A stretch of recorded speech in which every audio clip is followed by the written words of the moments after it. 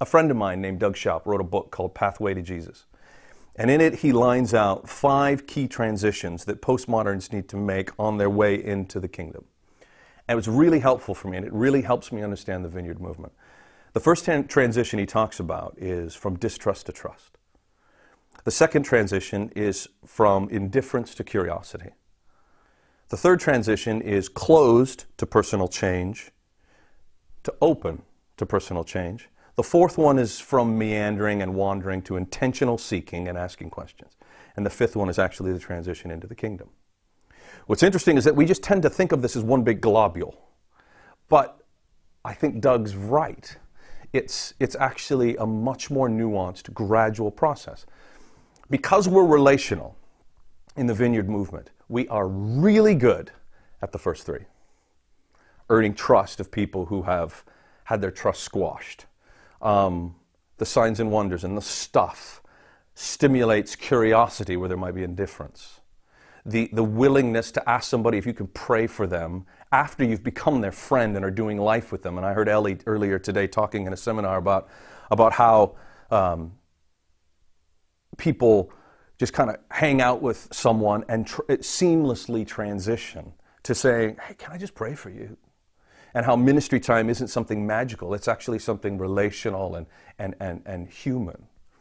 And that's awesome, and that's what the movement does magically. But what Doug often challenges young groups is that people who understand postmodernity are often very good at the first 3.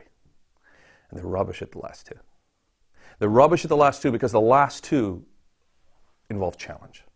They involve asking the hard question. Involves uncomfortable moments.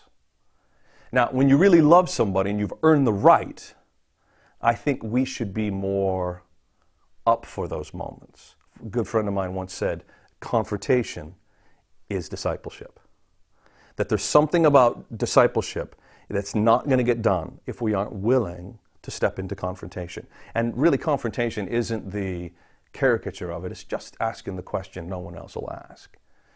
And so I think if there's anything that we need to grow in is figuring out how we more, relationally, sure, but honestly and authentically ask the difficult questions. You know, you've been hanging around here a while, you've been prayed for, you've felt God, you've told me, you've seen this. What are you going to do about that? Like, that has ramifications, man. Are you going to actually chew on this?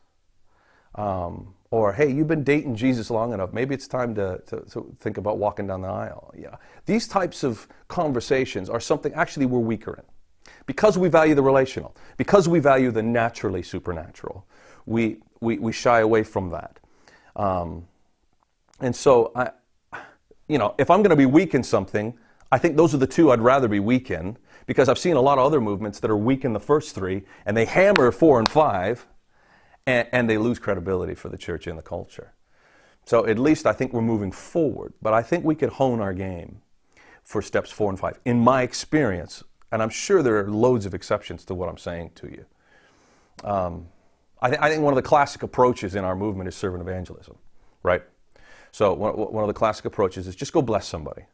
And we practice that in Canterbury Vineyard. We do that. We do something called No Strings Attached, where we go out and just love the city.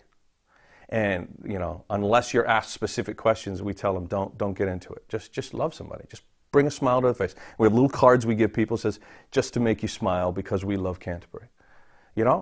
I get it. I dig it. But what we need to understand is that's not the full spectrum of what it means to lead someone to Jesus. You're doing step 1, step 2 max at that point.